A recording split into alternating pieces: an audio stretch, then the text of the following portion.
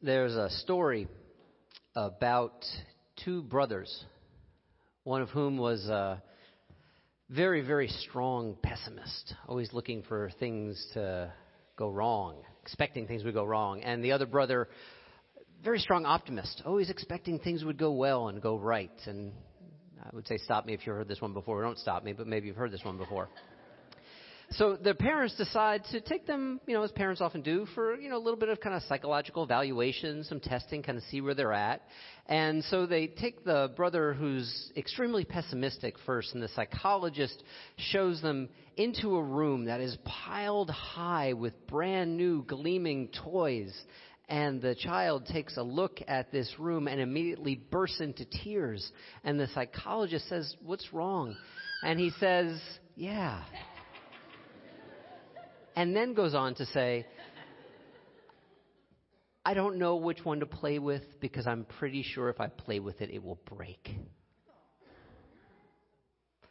And then the psychologist brings the optimistic child into a room which is piled high as well, but not piled high with brand new gleaming toys, piled high with horse manure. And the optimistic child just looks at it, and actually the psychologist has to be excused for a moment. And when the psychologist comes back, they look into the room and they don't see the child. All they see is the pile of horse manure kind of moving around. And then, oh my God, the psychologist recognized that the optimistic child has dived into the pile of horse manure. And from the middle of it, here's a voice. "There's got to be a pony in here somewhere." I love that one. And actually, I love it for kind of different reasons than sometimes it is presented to people. Sometimes it is presented as kind of this all-American, can-do attitude. We can get it done. There's got to be a pony in here with all this manure. I actually think it's a wonderful story about the power of delusion. About actually what unbridled, pun intended, optimism can mean and do. And the fact that sometimes it's a really wise and good thing to know when it is to quit, to pause, to stop. Renunciation is not a real big American word, right? We're kind of more into accumulating skills, gifts, talents. But renunciation, quitting. I stand before you as someone for whom quitting drinking was the single most important choice I ever made in my life. I'm a fan of quitting rightly, of finding the circumstances in our life when it is time to say, we got to take a break.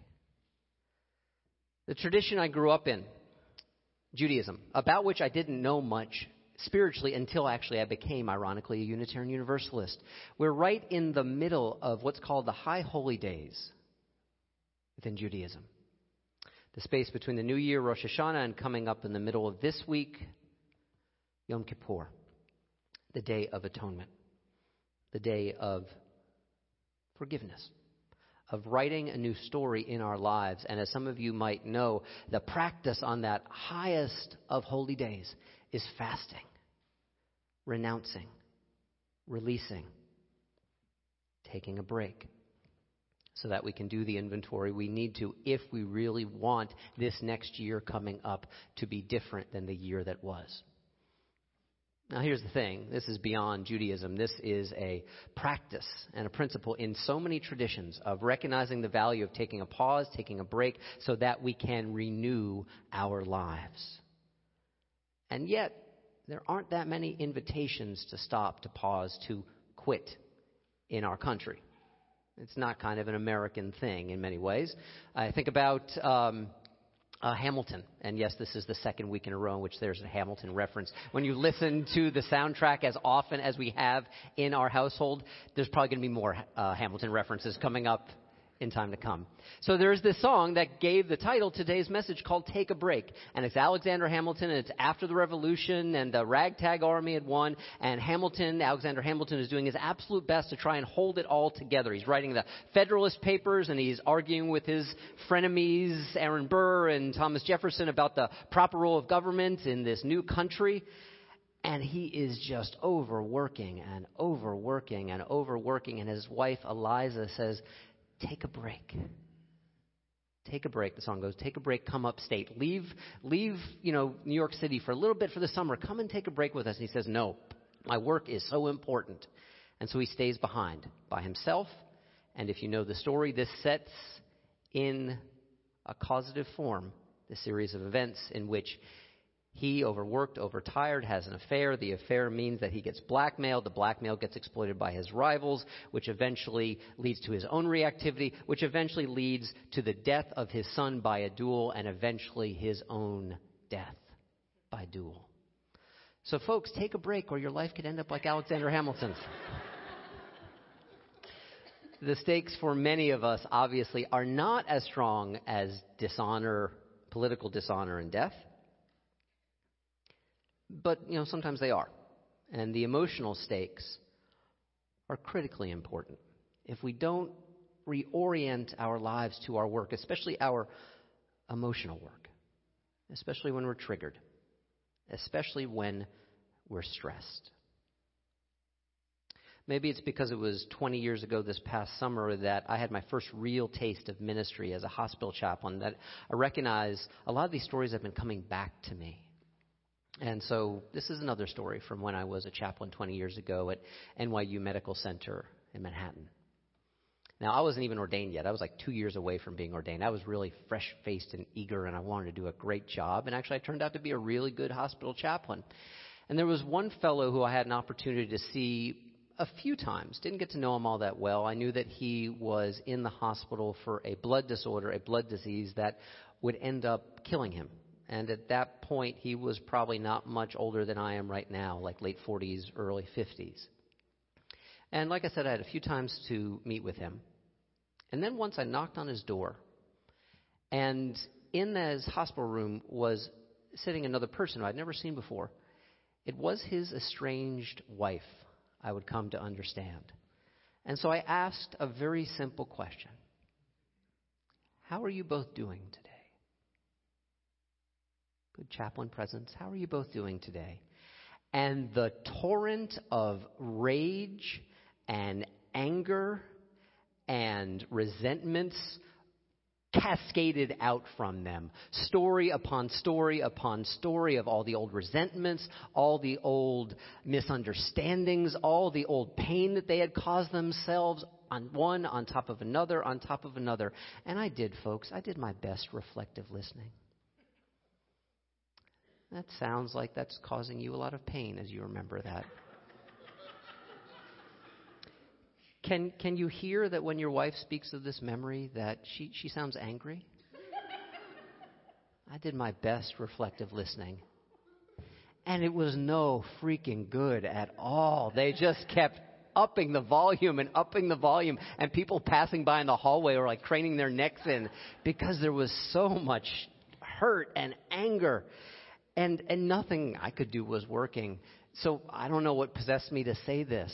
In the calmest voice I could muster, I said, maybe we might be quiet for a moment. Now, that's what my outside voice, said. Inside, I was like, OMG. We didn't say OMG. Oh, my God. Oh, my God, please shut up. All you're doing is hurting each other and redressing these old wounds over and over and over again. And there's so much anger and there's so much fear. And I'm only 26 years old and I have no goddamn idea what I'm doing. And please, please, please, shut up, please. Perhaps we could be quiet together for a moment. Where I learned the value of presence, or at least hiding skillfully some of the things on the inside when you're completely freaking terrified. And I could feel that room, after they got quiet, and they did, it kind of remained charged for a few minutes, all that anger. And then something shifted. Both of them started crying. First her, and then him. And she moved from the chair where she was seated to the edge of his bed. And he put out his hand, and she put out her hand, and they took each other's hands. And then after a few minutes more, started talking to each other softly. Still all the old hurt, but approached differently, more kindly, more compassionately, more spaciously. I don't remember anything I said after that moment. I said a few more things, and then I exited to leave them to do the work that was theirs to do. I stopped in a few hours later. The door was closed. I knocked on the door. And I saw something that, as long as I have memories, I hope will stay with me for the rest of my life. You ever see the renderings or the images, the sculptures of the Pietà? It's Mary holding Jesus as he's dying. And it's this beautiful, sad, loving embrace. And that's how she was cradling him as she stroked his hair. And they talked softly to each other. And I quickly left the room. Like I said, I hope that memory stays with me for as long as I have memories. Sometimes something works through us in spite of our complete inability to master it ourselves. I would say that was true with me in that moment in which I uttered those words. Can be quiet for a moment. I had no clue what I was doing. I was just overwhelmed. And I would say it was true for the two of them as well. What happens in that space? I think grace is about as good a word as can be given to it. Something shifts. But something shifts first because we have the willingness, or at the very least we're just so overwhelmed that we have to release our work. Imagine if I had just kept trying to find the one right question, the one question that was going to be so skillful that it was just going to get them to calm down. No. Reorienting our time, reorienting our work. Opening space is so powerful. And it's something, by the way, that our culture doesn't give us a lot of permission to do. Reorient our time and our work. Maybe you've heard the phrase chronos time before and kairos time before. They're Greek words. Chronos time is the kind of time that we think of as normal time. Chronos, chronologically, linear time. It's the kind of time that, especially if you're a professional and people pitch programs to you to make yourself more efficient, the 4-hour work week or the 10 steps to this or the 8 principles of that, the kind of thing that will say, this will get you working as skillfully and as efficiently, as quickly as you can. That's all chronos time. And there's nothing wrong with it. I like being efficient. Life is busy. But when life is all chronos time, it doesn't have much space for a different kind of time. Kairos time. Now, what is Kairos time to me? Well, it's many things. It's my daily meditation practice. It's mindfulness. It's nature. It's art. But let me also tell you what Kairos time was for me really recently. Springsteen.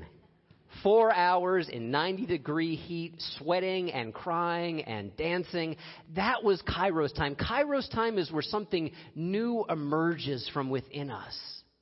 Kairos time is a reframing, a renewing of our experience. Kairos time, another word for it is revelation.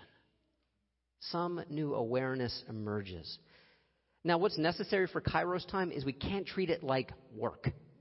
We can't treat it like efficiency. Kairos time is anything that we do with compassion in a non-utilitarian, non-exploitative way. Kairos time can be art, can be meditation, can be spiritual practice, can be sex, can be any act of creation in which we open ourselves up radically and are not so wondering anymore about the outcome, but allowing something new to come forward. I like to refer to it in my own life as being restored to factory settings. Kind of an original blessing comes forth again. But it's very different from organizing our lives so that we're the most efficient we can be.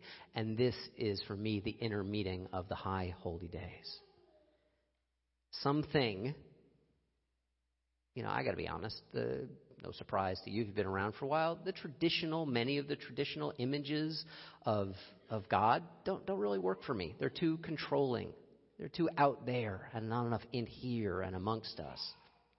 But the truth is, something moves. I have felt it in my life over and over again, and God is as good a name as any other if it works for you, and it often does work for me. The shift in consciousness, this something that takes on the form of our hands, but is not fashioned only by our hands. The poet Wendell Berry puts it this way. Wow, this makes so much sense.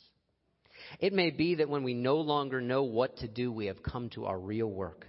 And that when we no longer know which way to go, we have come to our real journey.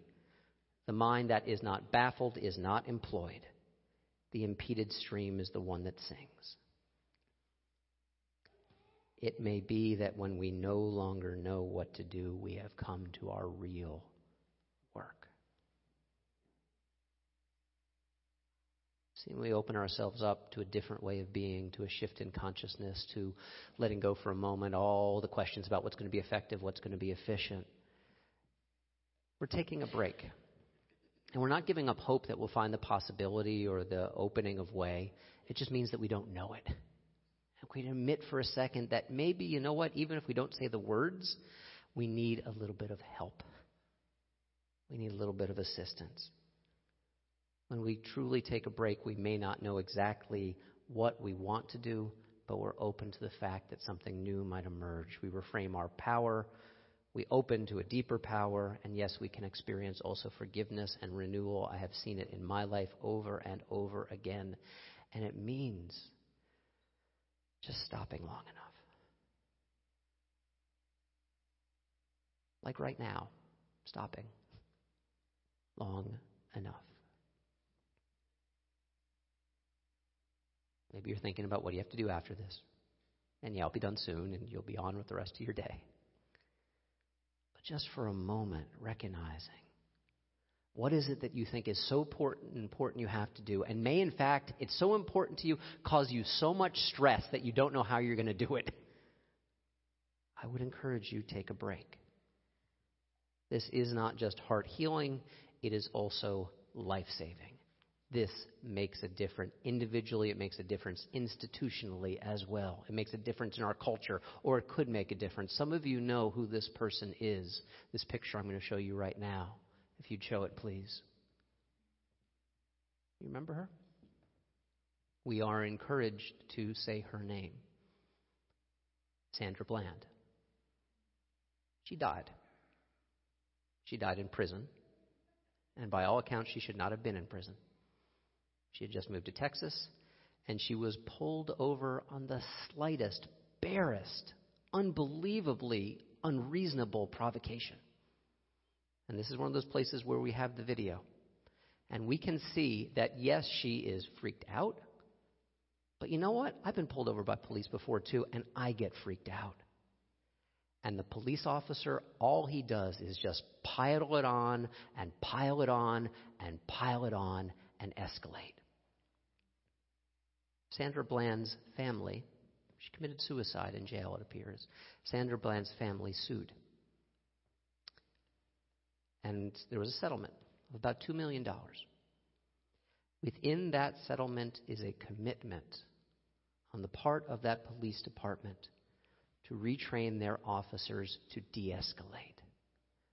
Not just to escalate, to recognize that they are in a position of tremendous power.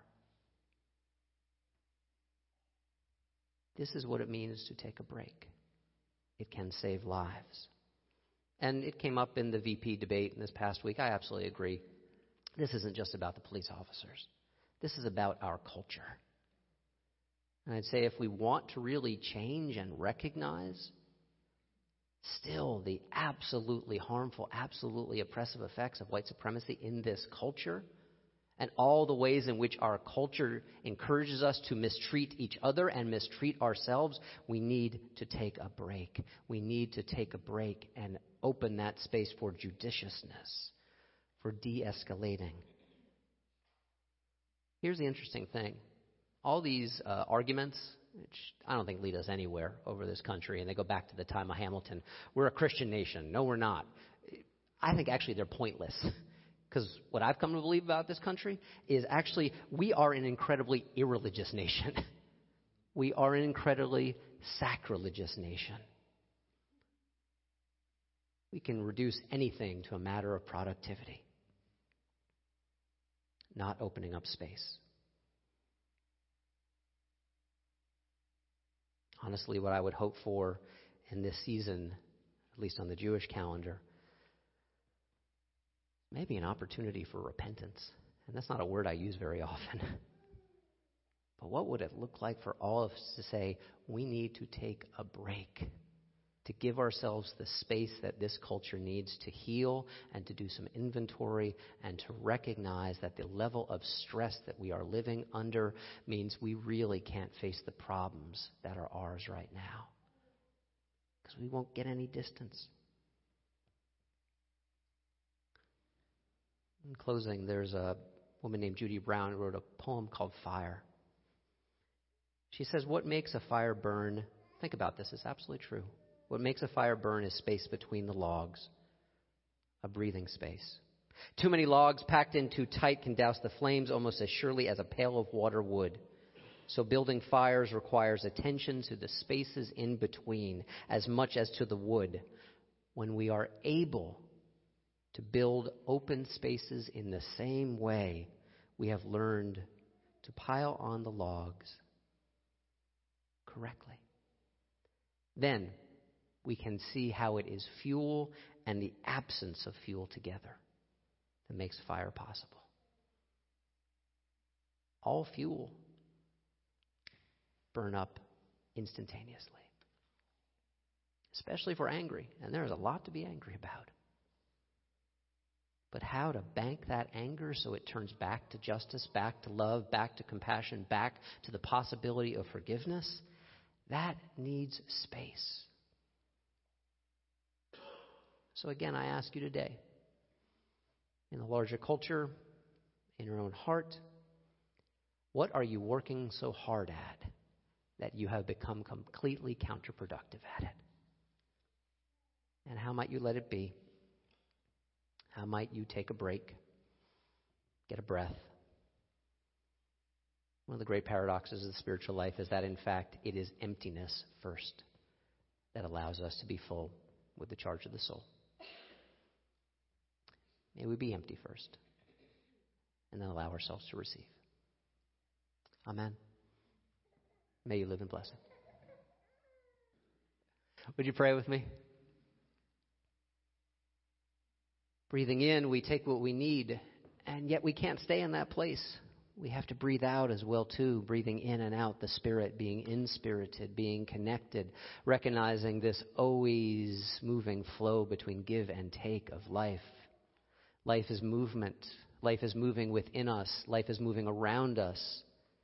And yet sometimes we hold on so tightly, thinking that our work can be the best work we could ever do right now and it'll make everything okay and everything solved. And we just recognize, like that little boy, covered in crap. Folks, may we take a break. Room enough for the soul to find us again. Room enough for blessing to find us again. Room enough for love to find us again. They haven't left. We just need to open space for them. Amen.